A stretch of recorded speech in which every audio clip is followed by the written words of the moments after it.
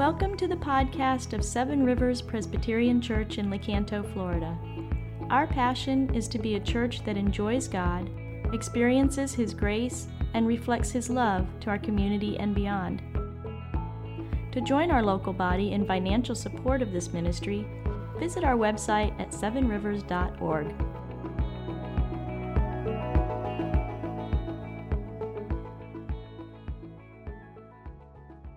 Turning to God's Word this morning, we're in Genesis 25, if you would turn there.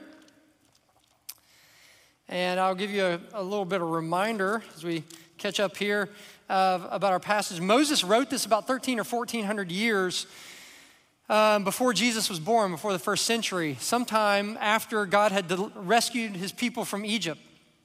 And the people had heard stories passed down about the beginnings of time and all this and how God chose them, but not really the details. So you can imagine it's probably a hot topic around the fire at night, to ask, well, why did God choose us? Why me?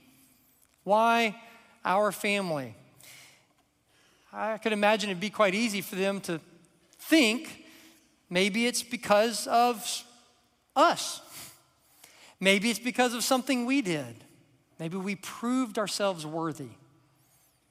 And Moses wrote this story, I think, of the birth of Jacob and Esau as a clear reminder to them, but also to us, that God does not love us or choose us because we are worthy. It's because of grace. So let's see that as we read verses 19 through the end of the chapter of chapter 25. These are the generations of Isaac, Abraham's son. Abraham fathered Isaac, and Isaac was 40 years old when he took Rebekah, the daughter of Bethuel, the Aramean of Padanaram, the sister of Laban, the Aramean, to be his wife. And Isaac prayed to the Lord for his wife because she was barren. The Lord granted his prayer, and Rebekah, his wife, conceived. The children struggled together within her, and she said, "If it is thus, why is this happening to me?" So she went to inquire of the Lord, and the Lord said to her, "Two nations are in your womb, and two peoples from within you shall be divided. The one shall be stronger than the older. The older shall serve the younger." When her days to give birth were completed, behold, there were twins in her womb. The first came out red, all his body like a hairy cloak. So they called his name Esau. Afterward, his brother came out with his hand holding Esau's heel. So his name was called Jacob. Isaac was 60 years old when she bore them. When the boys grew up, Esau was a skillful hunter, a man of the field, while Jacob was a quiet man, dwelling in the tents. Isaac loved Esau because he ate of his game, but Rebekah loved Jacob. Once, when Jacob was cooking stew, Esau came in from the field and he was exhausted. And Esau said to Jacob, "Let me eat some of that red stew, for I'm exhausted." Therefore, his name was called Edom, which means red. Jacob said, "Sell me your birthright now." Esau said, "I'm about to die. Of what use is a birthright to me?" And Jacob said, "Swear it to me now." So he swore to him and sold his birthright to Jacob. Then Jacob gave Esau bread, lentil stew, and he ate and drank and rose and went on his way. Thus Esau despised his birthright. The reading of God's word is breathed out from God, and all of it is true. Let's pray once more. Our gracious Heavenly Father, it is a work of God and a work of the Holy Spirit, if anything, would get to our hearts. And so we just pray that you would open the eyes of our heart, that we would see wonderful and glorious and beautiful things out of your word. And it would leave us with the assurance that we are loved by you. In Jesus' name, amen. Amen. I've learned a lot about Alexander Hamilton. one of our founding fathers recently. I wish I could say it's because I'm such a learned scholar, historian like Ray, but it's really because my children have had the soundtrack to Hamilton on repeat and repeat and repeat over and over, and I really enjoyed it the first 62 times through. But the first song in this soundtrack, in the play, this familiar, famous play that's on Broadway now, it tells Hamilton's story, right? He grew up extremely poor in the Caribbean islands, and his father left him when he was 10. His mother died just 2 years later, and such beginnings, one would think that child would grow up destitute, but not for him. He started studying really hard and working really hard, so much so that they recognized this guy's got potential.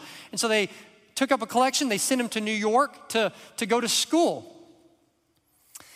And in the second song, Alexander Hamilton meets Aaron Burr. Aaron Burr had already made a name for himself as a scholar and a politician. And in this song, Hamilton shares what was motivating him to work so hard. He asked Burr, he said, "So how did you do it? How did you graduate so fast?" And Burr responds, "It was my parents' dying wish before they passed." And then Hamilton responds saying this, "You're an orphan. Of course, I'm an orphan. God, I wish there was a war. Then we could prove that we're worth more than anyone bargained for." On the outside, a brilliant man who changed the world. And on the inside, still an orphan. Still an orphan, longing to prove that he's worthy of being loved.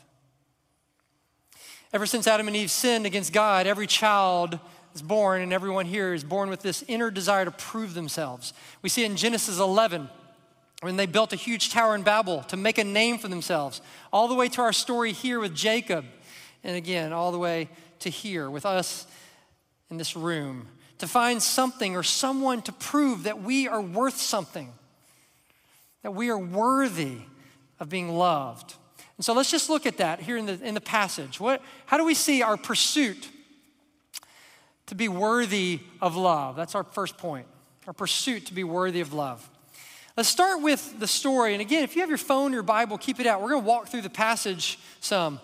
If you remember last week's sermon, it was on how Isaac sent his servant to go find him a wife.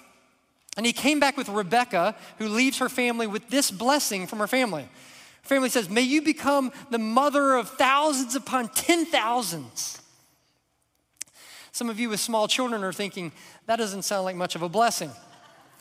But at that time, every girl dreamed of that, right? To have lots of children. That would be their family security, their legacy. Having lots of children was one way women at that time proved that they were worthy, especially worthy of their husband's love.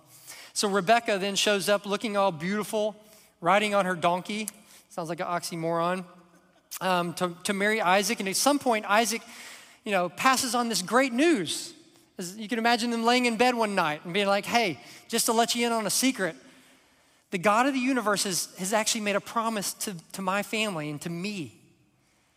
You're going to have children, and through them is going to become children like the stars in the sky. It's going to become a great nation. No pressure, honey. You're going to do great." Kisses her, blows out the candle. It's like the beginning of a great ancient Hallmark movie. So imagine what Rebekah must have been feeling in the midst of that when we read verses 21. This word should be highlighted. It says she was barren. She couldn't have children. And from verse 20 and verse 26, we know it wasn't just 1 or 2 years of infertility. It was 20 years of infertility. Statistically, there are many in this room who have had miscarriages and have struggled with infertility. And some for years, and some surely here have never been able to have children. And you know better than anyone how devastating this must have been for Rebekah. I remember talking to someone years ago who was struggling with infertility, and they said, every month, every cycle, it feels like another death, another death, another death. So you can imagine how easy it would have been for her to feel like a failure, to feel unworthy of Isaac's love. It would have been easy for her to say, where is God? What about that promise, God? It's been easier for her to wonder, how in the midst of all this do I wait on God? It's not easy. It's not easy to know what he's up to. Some of you have felt that. And Isaac, even though he knows God is sovereign, he starts dedicating himself to prayer. He starts praying for her. He knows God's able to keep his promise, but it still leads him to prayer. And in the mystery of God's sovereignty and man's responsibility, God says, I'm going to answer your prayer. And in verse 21, she's pregnant. At some point, she recognizes it's twins. She must be thinking, of course. All right, it's time. Let's go. Verse 22, though, all of a sudden, things go back downhill. These twins start, it says fighting, I think, or struggling, but the word literally is they start smashing together. It's such a violent pregnancy that she says, if this is the way it's going to be, why am I even here, literally? I wish I was dead. And God responds with a prophecy, and she cries out, to God, didn't you make this promise? Aren't you going to bless me? And God responds in verse 23, and he says this prophecy. He says, look, these two kids will be two nations, always fighting. And then he says something strange. He says, the younger will be the more significant, the greater. The older will serve the younger. Now, I don't know about you. If I was Rebekah, I'd be like, well, that's great. I was really hoping for some relief here. Some ibuprofen would have been nice. But this is a very significant promise. God spoke to her, and he basically says, I've got a plan. I've got a plan. So then the twins in the story, the twins are born. One, it says the firstborn comes out all red and hairy, like a hairy cloak. Every mother's dream. I know we're supposed to say, all babies are cute and stuff, but, I don't know about this hairy one. The second one comes out grabbing and holding the heel of the first. So they name the first one Esau, meaning hairy. They name the second son Jacob, meaning grabs the heel. 20 years of time to come up with names. Hairy and grab the heel. All right. But what's important here is that names are important because Jacob's name was defined his whole life in one sense. See, Jacob would always be grabbing for more, trying to catch up to his older brother, trying to earn his place in the family, trying to prove that he's worthy of love. His brother says was a skillful hunter. Esau was a man's man. Jacob was kind of the quiet, stay-at-home type. More significantly, it says that his mom loved him, but his father loved his brother Esau. Now, you don't have to be expert at, parenting to realize this is like a parenting no-no.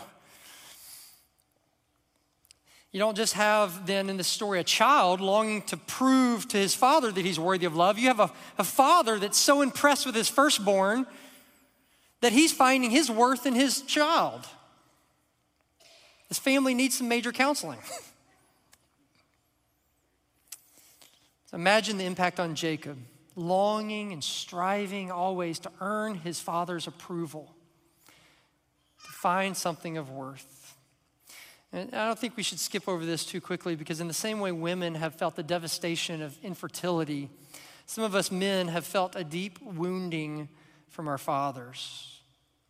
For some, it's too difficult to maybe even identify, much less talk about. But on the inside, you feel a subtle feeling that I just feel like I could never add up, never prove myself, never felt worthy of his love.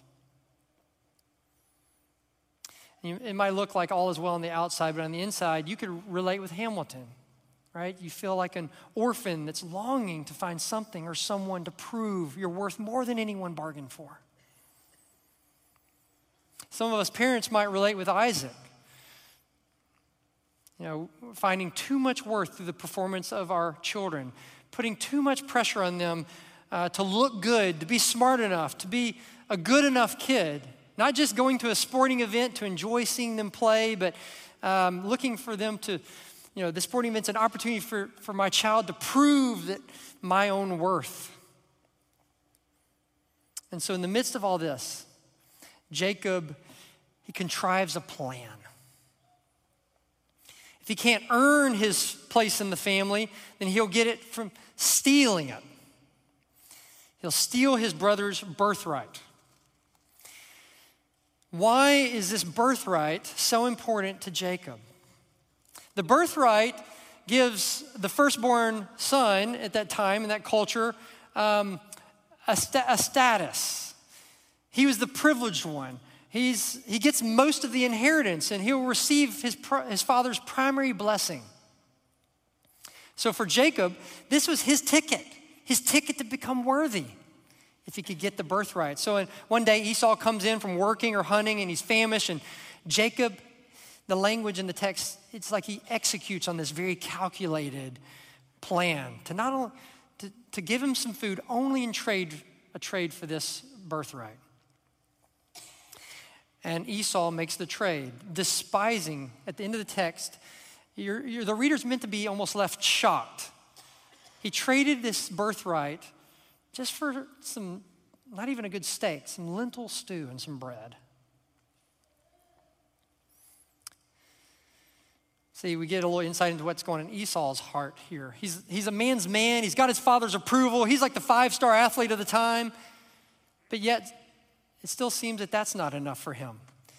He seems to be just as much as Jacob searching for worth, something to fill the void, except for him, it's an uncontrollable appetite for more. If he lived today, it'd be the one who constantly is overworking, impulsively buying things, jumping to different hobbies or recreations or even substances or something on a screen. Tireless in his pursuit of something that will satisfy him and make him feel worthy. So it's good for us to pause and ask, where do you find yourself in this story today? Where do you see yourself? As I said earlier, this pursuit for worth is in all of us ever since Genesis 3, and it's good for us to identify where it is. Children, if you're a youth here, maybe you feel like you need to prove your worth through your grades or through some kind of athletic ability for your parents or a teacher or coach to love you. Parents, maybe we don't just encourage our children to do their best, but we put pressure on them because their success makes us feel like a successful parent. Maybe your work is more than work. It's rather your ticket to prove yourself, make a name for yourself. And even as an older adult, you can still live like this, potentially even on the one side, a deep desire to kind of make your success known so people know about it. Or maybe you have these deep wounds and regret of not having lived a worthy life. For me, I feel like I can relate with almost all of the above. Growing up, moving every year to 3 years, I was shorter than everybody in my class by about like a foot. And I felt like I in preparing this sermon, I can just, these memories of walking into a school saying, how can I prove myself? How can I make people know that I'm worthy of love, in essence? And I did that through, athletics and different things. And now as a parent, I still can feel that. Oh man, I hope my kids are successful because it reflects on me. All the way to even being on this superstar pastoral team, hoping to find an inner desire to prove I'm worthy. It's also good to identify some of the sin patterns that come out of this. If you can identify with any of that, it's always just the tip of the iceberg. There's sin beneath that sin. For Esau, his pursuit led to an impulsive and selfish demeanor, way of life that's out of control. Hebrews 12 says it says Esau was unholy. He said, avoid that. Don't live an unholy life that's basically living for the world as if God and the promise don't even matter. For Jacob, it wasn't even any better. He seemed like the golden child, but his pursuit to prove himself led to such bitterness, a desire to manipulate and control others, to even cheat them out of getting what he thought would make him worthy. And so much of Alexander Hamilton's life, his need to prove himself as worthy, it led to a lot of good things, right? Studying hard and writing, debating significant things for our country. But it also led him to run all over people, to betray friends, and ultimately to betray his wife with an adulterous affair. And then, to protect his reputation, his worth, he actually published a 100-page article detailing every part of that affair.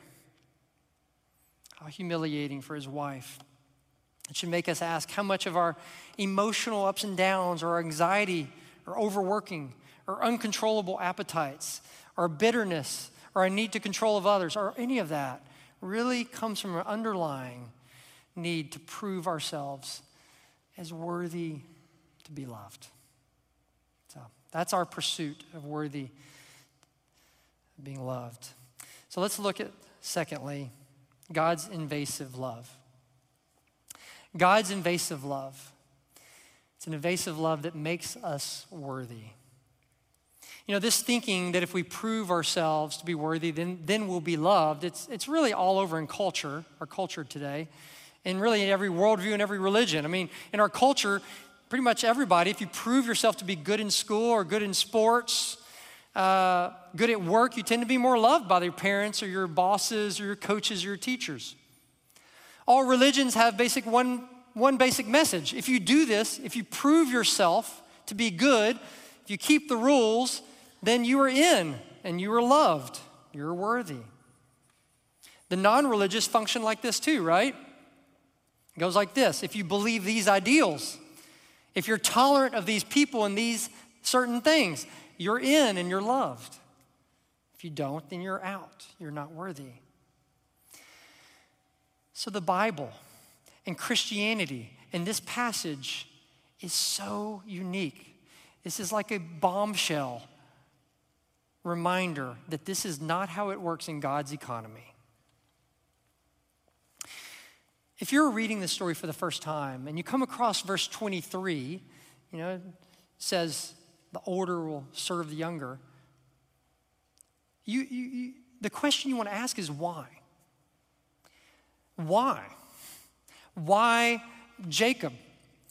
You almost feel like you desperately want to read on and find an answer that points to something Jacob has done. Surely he's better. Surely he will prove himself as more worthy in some way. Yet he's not. He's just as unworthy as Esau and every other person in the Bible. And God has a pattern of doing this, right? You read through Genesis, and even in the beginning, he chooses Abel over Cain.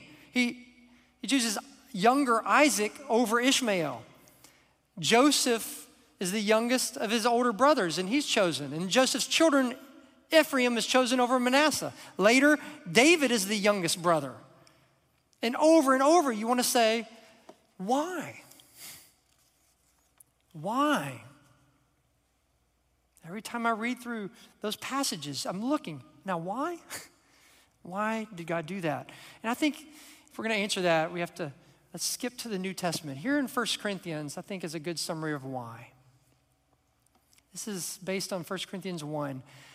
See, God loves to choose what the world considers foolish, to shame those who think they are wise. He chooses the weak things of the world to shame the strong, the lowly and despised things to bring to nothing what the world considers so important, so that no human being may boast. No human being may say, I am worthy in the presence of God. Why does God do this? To demonstrate that no one is worthy. No one has proved good enough to earn his love. And God wants to put on display, a firework display. He's just going to choose some for free by grace.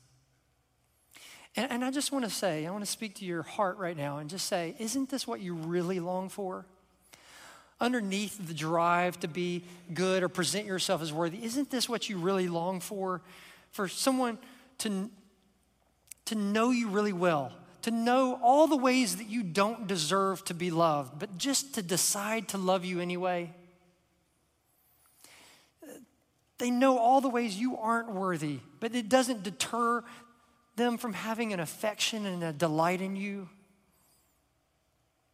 You feel that you just don't have to prove yourself anymore. You're just loved. You know, I think marriage is a good place that we long to find that, but most of us don't. Marriage is really hard.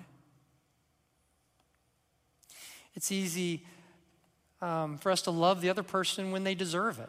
It's really hard for us to love the other person when we feel disrespected or unloved, especially if they failed us. We tend to love those who are worthy of love. Just several years ago, just a few years into my own marriage, and Miriam and I were experiencing some of this, I ran across a really neat story I read about. It's a story of a guy named Ian and a girl named Larissa. They were college sweethearts. They were beautiful and smart and had everything going for them. And then all of a sudden, one day before they got married, Ian had a terrible car accident. It left him with a pretty serious brain injury.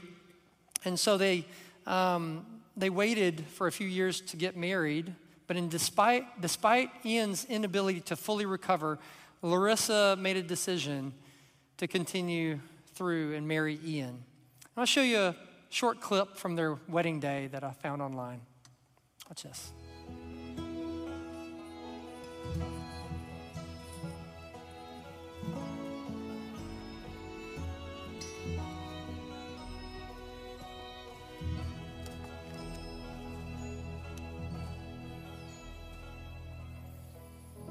Ian and Larissa asked me to read a couple of quotes from a man named John Piper, who's a well-known Bible teacher, and he talks about marriage and how this mystery refers to Christ and the church. And he says this: marriage is not mainly about prospering economically.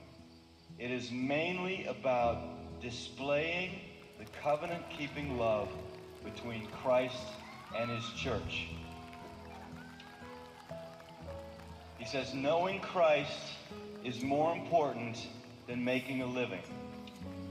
Treasuring Christ is more important than bearing children. Either way, it is short.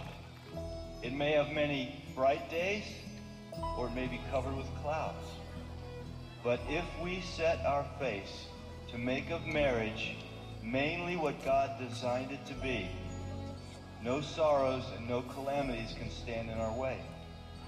Every one of them will be not an obstacle to success, but a way to succeed.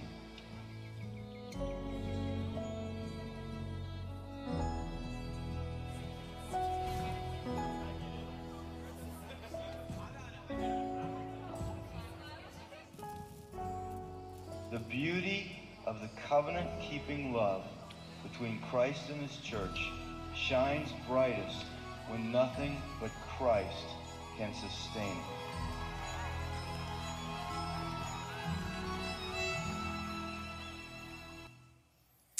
When asked why she would proceed with the wedding, why would she choose to marry someone in that condition, Larissa's simple answer was, she loved him.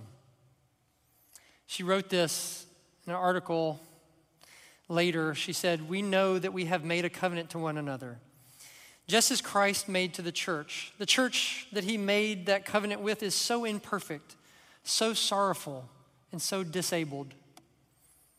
Just like our marriage, this church and this marriage are hemmed in by Jesus and eagerly long for heaven. He is their author and sustainer. And God wants you and I to live in such a love story of invasive, undeserved love. He is the God who knows that every single sin that you've committed against him, every thought and every shameful work, he knows that you are unworthy. And so we should ask, why me? And his answer is simple. I just choose to love you. It's Paul's explanation of this passage in Romans 9 of why he chose Jacob. Paul says before they were born, before they had done anything good or bad, not by their good works, any ability to prove themselves as worthy, he says, I just love them. And this love, of course, is completely free to us, but not to God, right? Our need to prove ourselves and all the sinful patterns that come from it, all the ways that we've rejected and turned away from God deserve to be punished. And so Jesus, who's worthy, who's full of glory and majesty, he sets it all aside and heads to the cross like a worthless criminal to be despised by his heavenly Father, like he was the one who was always scheming and cheating or with a reckless worldly appetite or anything else that you and I had ever done. And he puts it on himself. And for all who simply believe Jesus went to the cross for you, your unworthiness was punished there. All of it. Christianity has a simple message. For all who simply admit that they are not worthy, God makes you worthy. You are in, you are loved.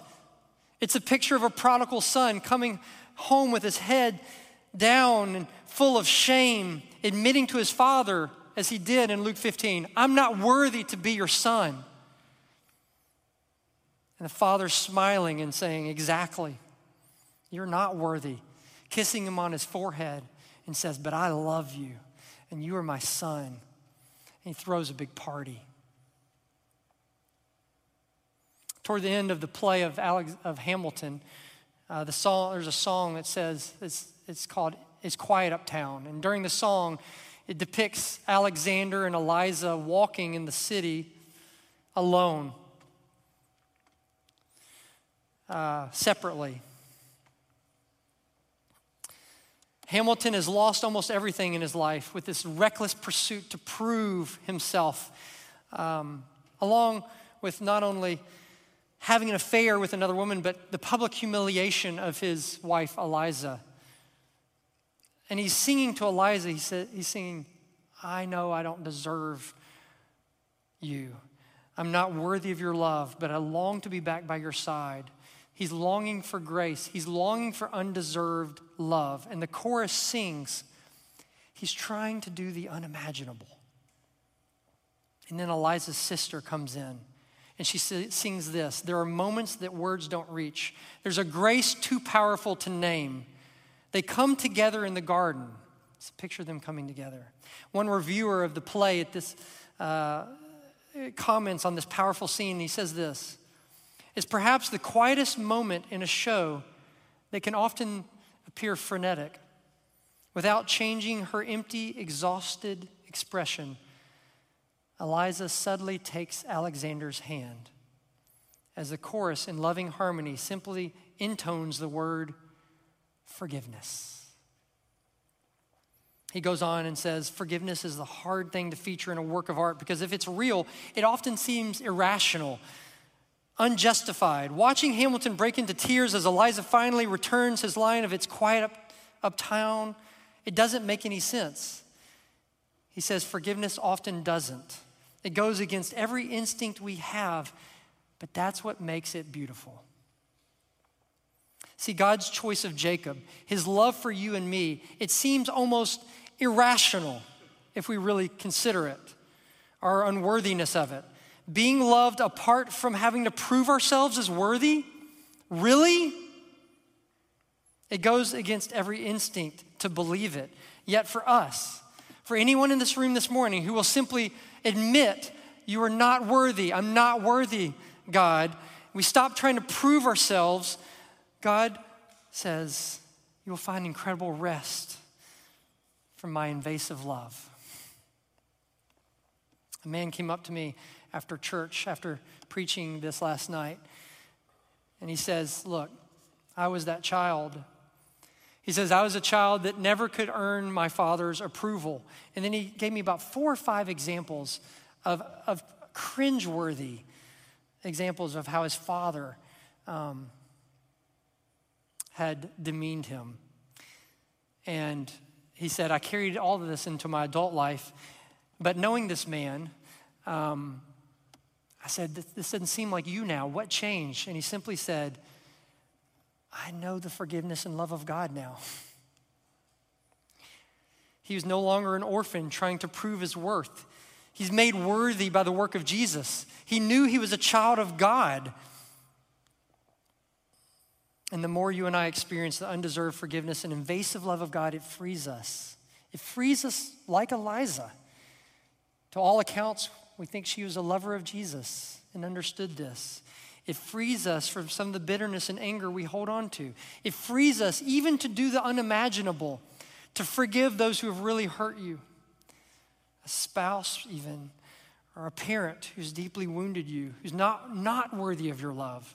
It frees us to love our spouse or our children, less based on them being worthy of it or needing to prove themselves. It frees us from finding our worth in our kids or needing to control or manipulate others or go to the world to satisfy an endless appetite, worldliness. In short,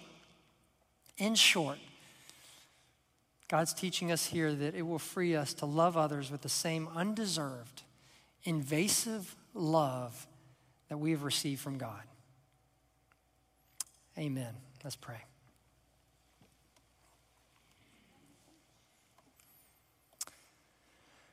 Our gracious God who's in heaven,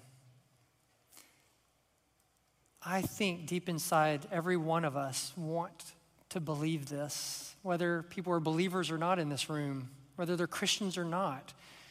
I think all of us have this longing to be loved by our Creator in a way that gives us the security, knowing that we're a child of God and we can stop trying to prove ourselves in spite of all we've done. And so we pray, Father, that your love would invade us.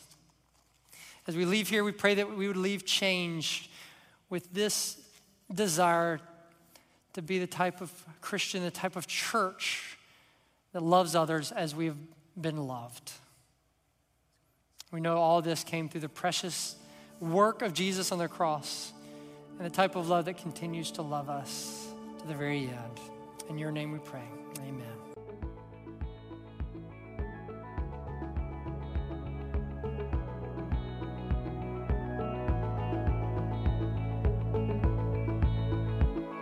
Thank you for listening to our podcast. If you would like more information or would like to help support the local body of Seven Rivers, please visit our website at sevenrivers.org.